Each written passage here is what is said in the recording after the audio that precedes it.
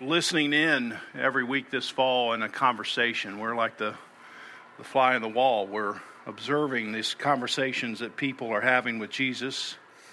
And we're trying to learn something about Jesus. We're trying to learn something about ourselves. And we're trying to learn how to live as we walk home. But in order to appreciate these conversations, as you know, they all come in a context. So we're just jumping into this room and listening, but there's something that's happened to get us to that point. So I want us to understand the flow of what's happened previous to to Matthew 8. You notice in verse 1, when he came down from the mountain, great crowds are following. And if you would turn back with me to chapter 5, verse 1, you'll notice that it says this: seeing the crowds, these same crowds, Jesus went up on the mountain. And he sat down and he began to teach his disciples. So in chapter 5, verse 1, a bunch of people are following Jesus, and he takes this moment to teach them. And he teaches them what becomes, we know as the Sermon on the Mount, or the Sermon on the Mountain. He goes up to the mountain, he sits down and teaches them, and now in chapter 8, they're all coming back down from the mountain. And if we just were to look at this briefly, we notice these first 11 verses, these Beatitudes, blessed are the poor in spirit. These are all attitudes that Jesus assumes somebody who's following after him, somebody who's coming into the kingdom of heaven, they're going to have certain attitudes. And he lets them know what those attitudes are. And then the rest of the Sermon on the Mount, from chapter 5, verse 13 to the end of chapter 7, Jesus shifts from attitudes to actions. Here are certain internal attitudes. Here are certain internal characteristics you're supposed to have as a follower of Jesus.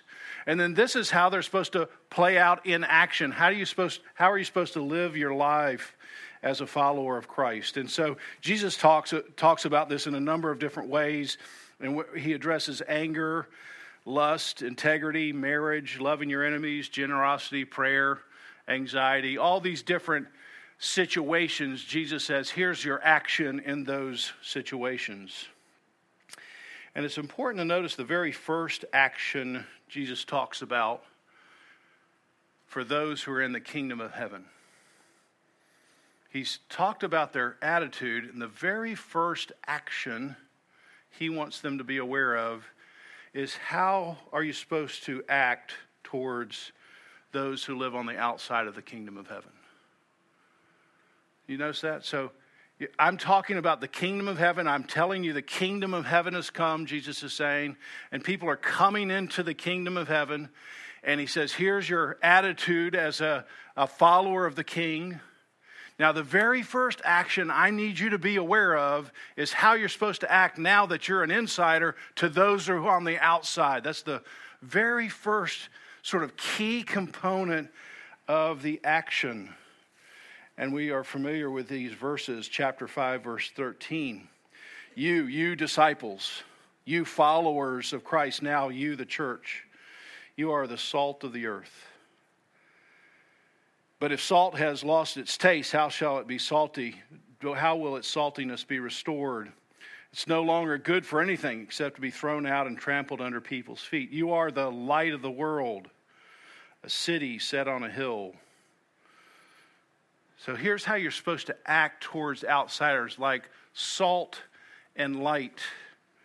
And there's several different views on how this works out, but primarily when we think about this, salt and light, salt prevents decay. Light prevents darkness. Salt prevents decay. Light prevents darkness. And so here are just a few brief comments. First of all, Jesus is saying the world's in trouble. The world is in a state of decay, a tasteless world that has really nothing valuable. You keep eating thinking it's going to be satisfying, but the more you eat, the less satisfied you are. And you get into a state of decay, and it leads you into darkness. And my guess is not many of us would need a lot of convincing that the world is in this state. You get frustrated, you become fearful, you become anxious if you watch the news. Like, oh, where are we going? And nobody feels like it's going in a good direction. There's always a sense of panic or anxiety. The second thing you would learn from this is that the local church is Jesus' design for the hope of the world. I want to say that again because I don't think that's what most people would actually think. The local church is the hope of the world.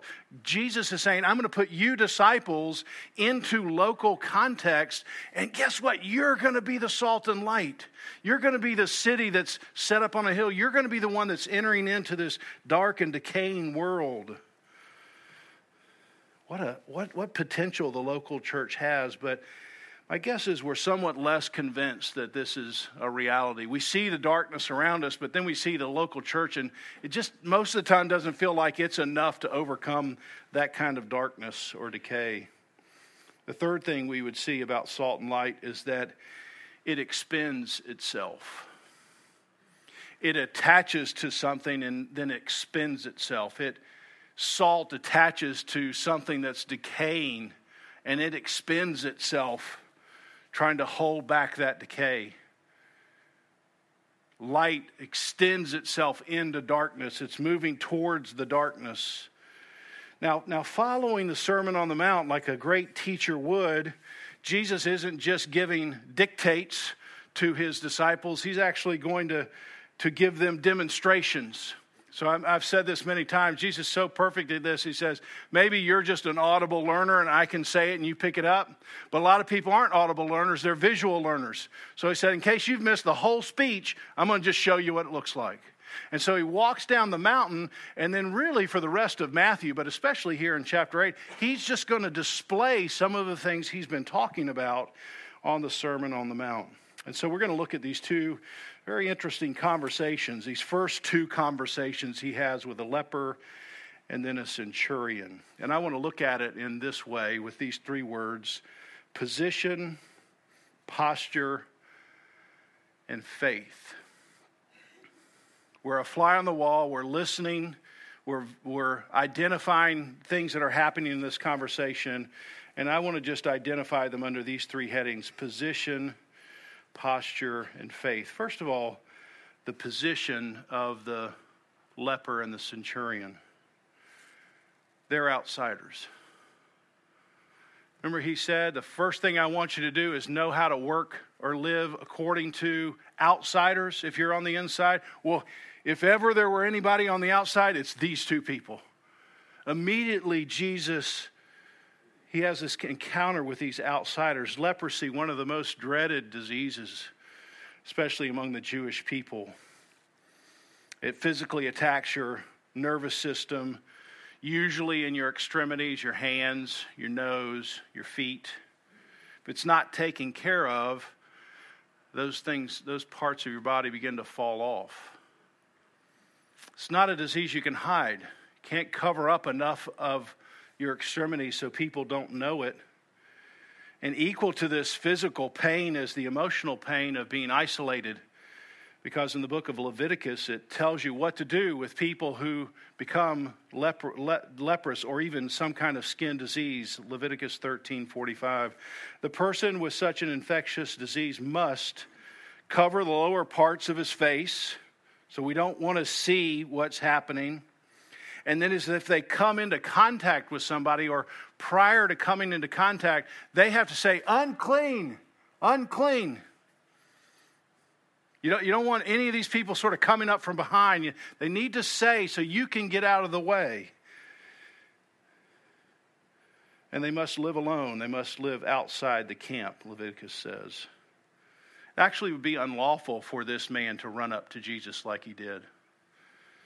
It's not hard to imagine these big crowds around Jesus, and here comes one man, unclean, unclean, and it parts like the Red Sea. Everybody peels back, but Jesus is standing there, and he runs up to Jesus. Here's a man whose position is literally on the outside. He literally has to live outside of the community. He's physically outside. He's relationally outside. He's spiritually an outsider. The centurion. He's an outsider, but in a different way.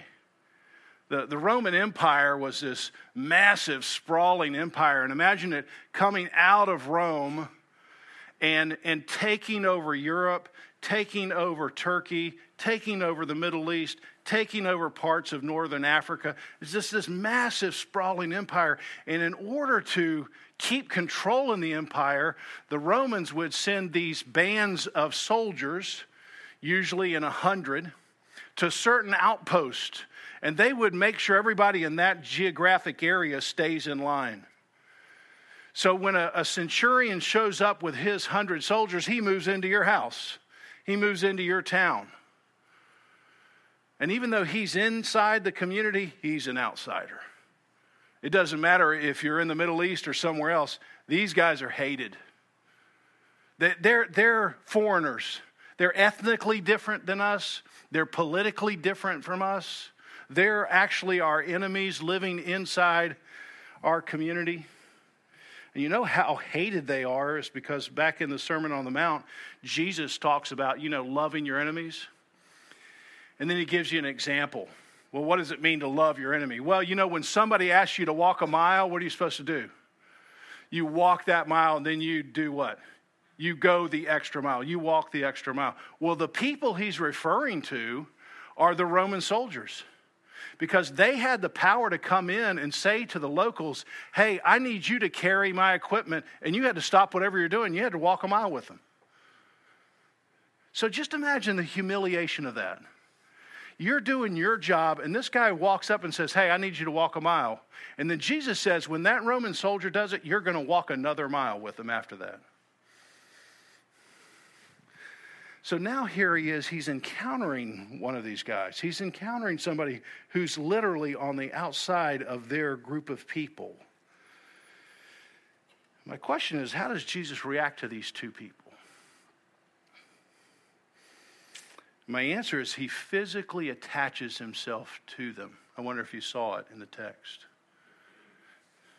Verse 3, for the leper, Jesus stretched out his hand and touched him. Wonder if this could have been played in slow motion. All his disciples are behind Jesus because they don't want to be near the leper. And Jesus starts reaching out his hand, and the disciples are going, no, just this slow motion. No, but whatever you do, Jesus, you're going to become unclean if you touch him.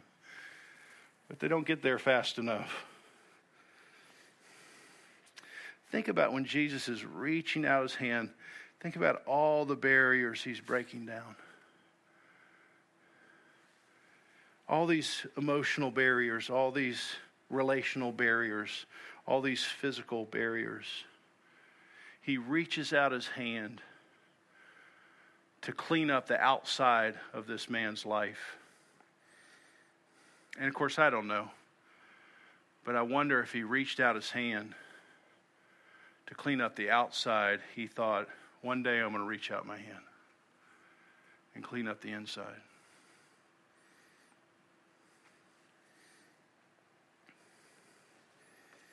Jesus says to the Roman centurion, I will come. I'll come to your house. I'll heal your servant. This is crazy. This is as crazy as touching the leper. I mean, we don't feel it, but what? I mean, first of all, that you would try to heal this guy. You do any kind of favor for the enemy, that we wouldn't do that. But you're going to go to his house? I mean, you're going to honor this guy by your presence? You're going to attach yourself to these kinds of people? And Jesus said, yeah, I just told you that. That's exactly what I told you about being light and salt. But now I'm showing you what it actually looks like. I'm not just telling you something and then going away. No, it actually has to happen. And you've got to attach yourself to these people who are on the outside. And Jesus reaches out his hand and touches the Roman soldier in a similar way as he touches the leper. And he breaks down these barriers of political difference and ethnic difference. Well, this salt and light attaching itself to decay isn't just a lesson for a first century disciple, it's a lesson for us. So just in this, as we stand in the corner and watch this conversation happen, it's just a good time to just ask yourself as an individual and for us to ask ourselves as a church. I mean, we know a light, city on a hill. Most of us know this kind of language, salt. But my question is, you kind of know it, but are you actually doing that? I mean, when God brings people, notice both these men came to Jesus. When people come towards you, are you attaching yourself to them? Or are you going, oh man, I mean, you're so different than me. Ethnically, politically, relationally, physically, whatever, socioeconomically, whatever it is, I just somehow can't reach across that long chasm and attach myself. But Jesus is saying that's exactly what I want people to do. One of my favorite biographies is on Hudson Taylor, missionary to China. And there was a book written about him called Hudson Taylor's Spiritual Secret. And if you like biographies, this is really worth reading. And his spiritual secret is prayer and faith. It's not like a real secret. Hudson Taylor, I'm going to use him twice in an illustration. He went to China, and when he came back to his home, England, he's trying to create momentum for more missionaries to come to China, because at that point, all the missions had taken place on the coast of China. And he started what was called the China Inland Mission. So people were actually going into real darkness and decay in the inner part of China. And when he would talk to people about becoming missionaries, and they were agreeing that they would become missionaries to China, he would tell them, now just imagine you saying, I'm interested in this. And Hudson Taylor said, great, pack all your belongings in a coffin. How many volunteers do we have now? Because the only way you're coming back is in this pine box. I mean, talk about attaching yourself. Talk about saying, I'm all in. I'm jumping into the deep end. The only way I'm coming back out is in a pine box. It seems crazy, does it not? Or does it seem like Jesus? Hudson Taylor was the very first Western missionary to China that started dressing like the Chinese people. Everybody else looked Western like me, so I'm walking around China looking like this, and obviously I don't look Chinese. Pretty easy to spot that guy. But he had the little hair coming out of the back, he had the sort of the robe, everything. He just adopted all of their sort of customs, not their religion, but their customs. And the Western missionaries thought he was crazy. Except they noticed when they went from village to village, only one person got invited inside to talk inside the home and have a meal. It was Hudson Taylor. See, here's what I think. I think if you're going to do what Jesus is saying here, it's going to look a little crazy. When I walked onto a high school campus at New Hanover High School, as a 35-year-old male saying, I want to try to be your friend to a 16-year-old, it looked a little crazy. But you see, it looks a little crazy. It looks a little out of the box. And I think that's what Jesus is trying to say to his first century disciples. Guys, you're in this little bubble, and you got to understand the very first thing I need you to learn is how to live for people outside the bubble.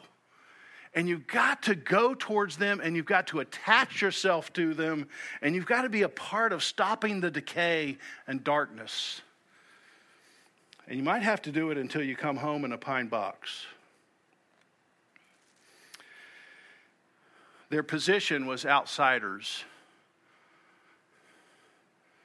Their posture, the leper and the centurion. Notice the posture. Verse 2, behold, a leper came to him and knelt before Jesus. The centurion, I'm not worthy to have you come under my roof. I mean, I greatly appreciate your offer. But I mean, I understand the difference between the two of us.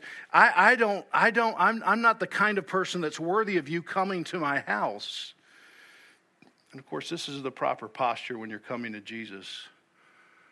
They're not only aware of Jesus' greatness, they're aware of their unworthiness.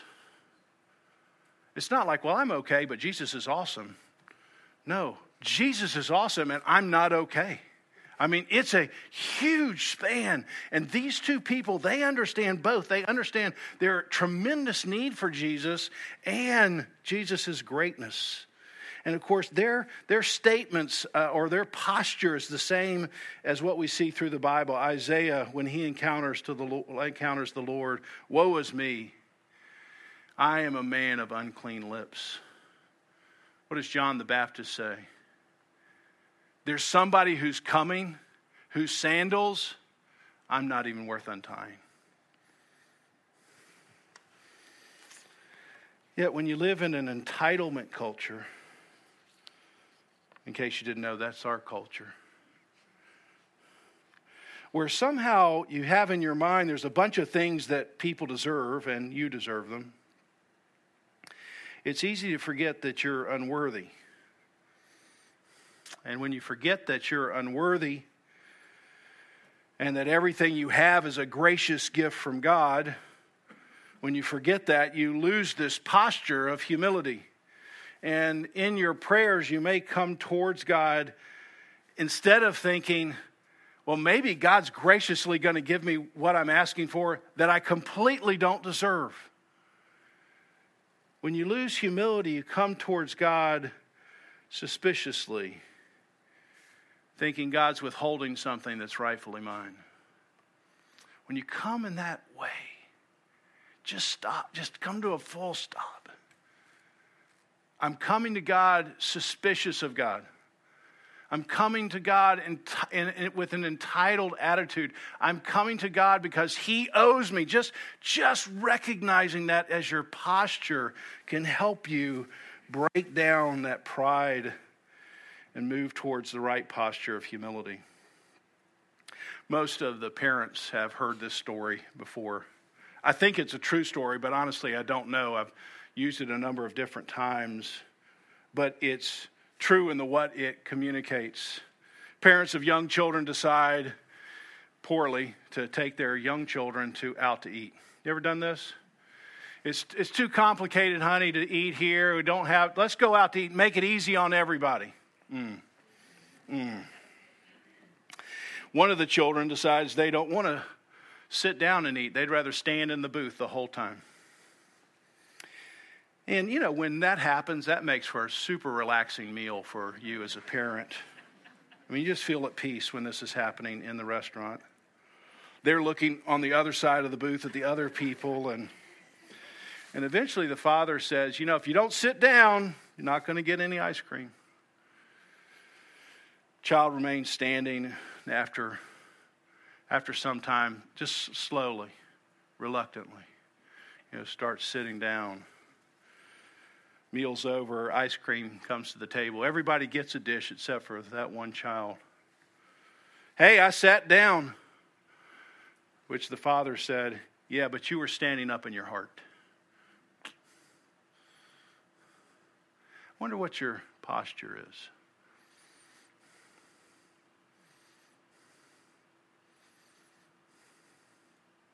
Are you just standing up in your heart? These two men, if you look at them, one is a leper and he has no power. One is a centurion and he has all power. And it's a way of God for saying everybody has to come the same way.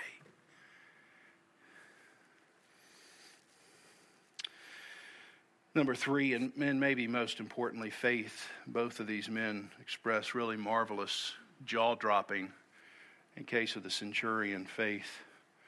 Notice and circle these phrases in verse 2, the leper's expression of his faith. If you will, circle that, you can make me clean. If you will, you can make me clean. This is a phrase that you can lift from the leper and use in your prayer. I'm the leper saying, Jesus, I know you can make me clean. I know you have the power to make me clean. I know you're sovereignly in control of all things, including my current condition, which is leprosy. I know that. I'm sure of that. But I need you to know I'm for whatever you will. What faith? I mean, this is stunning faith. Jesus, I know you have the power, and you know I want to be clean, but I want you to know I trust your will. Wow. Wow. The leper comes to Jesus humbly, submitting himself to Jesus' will, to say to Jesus, whatever you will, that's good enough. See, because I know from Isaiah 55, my thoughts aren't your thoughts. I'm coming to you with my thoughts. You want me to communicate my thoughts, but I know my thoughts aren't your thoughts. And in my ways, the way I think best working out, it may not be the best way you think it for it to work out. So whatever you will, I'm going to live underneath that. And again, I have to pause and just ask this question. If what might come to Jesus' mind as he's hearing this incredible prayer of faith, Lord, I know you have power to do something on my behalf. I know I want you to do something on my behalf, but not my will, but yours be done. Does that sound familiar?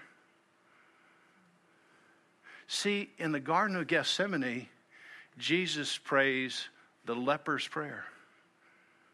And he hears it from the leper's lips here in Matthew 8. Jesus says, Father, I know you have power. I know you can take this bitter cup of suffering from me, but not my will, but yours be done. Both prayers, Jesus and the lepers, are answered. The centurion, his jaw-dropping faith, Lord, I'm not worthy to have you come under my roof. Just, what does he say? I'm not worthy. All you have to do, this is so important, is what? Say the word. You say it with me. Say the word. This is huge. This is jaw-dropping. You just say the word. And I don't know what's happening with Jesus. I know he's about ready to bust out. Because it says, this is so marvelous, I've never seen anything like it. But I think when this centurion's talking, fireworks are going off in Jesus' soul. He's like, if just Adam and Eve had believed this. If they had just said, whatever your word is, I don't care if a word's coming from the outside, I'm going to take your word. Maybe the centurion knew Deuteronomy 8. Man does not live by bread alone, but every word that comes from the mouth of God. Or the wise man from Proverbs 30, every word of God is flawless. Or the songwriter of Psalm 119, I've put my hope in your word. And I just love it. I love this little piece in verse 9. The centurion is explaining to Jesus how this works. I just love when this happens. Don't you? I'm not worthy of you coming underneath my roof. Just say the word. For look, Jesus, this is how it works. I'm a man under authority, and I have soldiers under me. And when I say things, they do things. This is how it works down here. He's just informing Jesus of how it works. I think Jesus just big smile, big smile. Truly, amen in the Greek. He's giving this man an amen. I tell you the truth. I've never seen faith, even from the insiders, like this. The man on the outside is exhibiting greater faith in the word than the people on the inside. And he's just stunned by it. And the reason this is so critical in our culture, maybe the way it might impact where we are today, is that we use the word faith quite frequently in the wrong way. Sometimes we treat it like a wish. I didn't study for my test, but I have faith that I'm going to pass. That's not faith. That's foolishness. I don't have the money to pay for this right now, but I have faith that it's going to come in the mail. That's not faith. That's stupid. But we somehow treat it like it's a wish. Or, this happens pretty frequently, Christians sometimes just come up with things. You ever notice this? We have a desire or a wish, so we assign it to God. We have faith that God is going to get me into this school. I have faith that God's going to get me into this relationship. I have faith that God's going to get me into this house. I have faith that God's going to get me into this job. I have faith that God's going to get me out of this sickness. I make something up that I really want, and I assign it to God. And now He's got to come through. That's not faith. Faith is not giving God an assignment and then holding Him to it. No, marvelous faith, jaw-dropping faith is whatever He says. That's what He's going to do. This is it, not what you wish. And a few of us could be struggling right now with our faith in Jesus because He hasn't done something that we have assigned. And He's never promised to do that. I've struggled with that. Hudson Taylor, let me close with another story from him. He's much older now. He's in China. And people around him noticed that he would always whistle or sing tunes as a way to move through difficult times. And one of his favorite tunes was part of a hymn that says this: Jesus, I am resting, resting in the joy of what thou art. Hear that? I'm resting in who you are. Not in my circumstances, not in anything. I find all my rest that you exist. I'm finding out the greatness of thy loving heart. Some around him could hardly understand, his biographer would say, his joy and rest, especially when fellow workers were in danger. One time, a Mr. Nichols recalls when a series of letters had arrived which brought serious rioting in 2 different missionary stations. And they knew the missionaries in these stations were at risk. Standing at his desk, Mr. Taylor mentioned what was happening and that immediate help was necessary. Mr. Nichols saying, feeling that he might wish to be alone, I was about to withdraw when to my surprise someone began to whistle. It was the soft refrain of some of the well-loved hymns, Jesus, I am resting, resting in the joy of what thou art. Turning back, Mr. Nichols could not help but exclaim to Hudson Taylor, how can you whistle when our friends are in such danger? Would you have me be anxious and trouble? Hudson Taylor said. You want me to trade my resting in Jesus for anxiety and trouble? Is that what you're asking? Mr. Nichols never forgot that little phrase, that little lesson. That would not help them, he says. It certainly wouldn't help me. I have just to roll the burden on the Lord. Day and night, that was a secret, just to roll the burden on the Lord.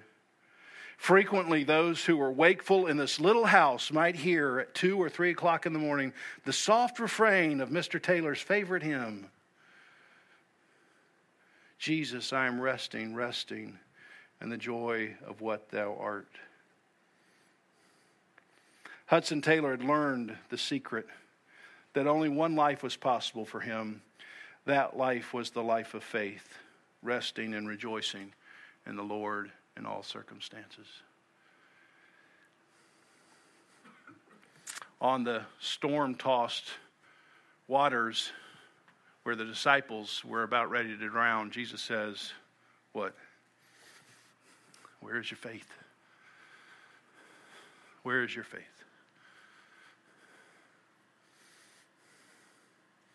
Anxious, disturbed, concerned about situations and you just can't get away from it and you just live in that anxiety?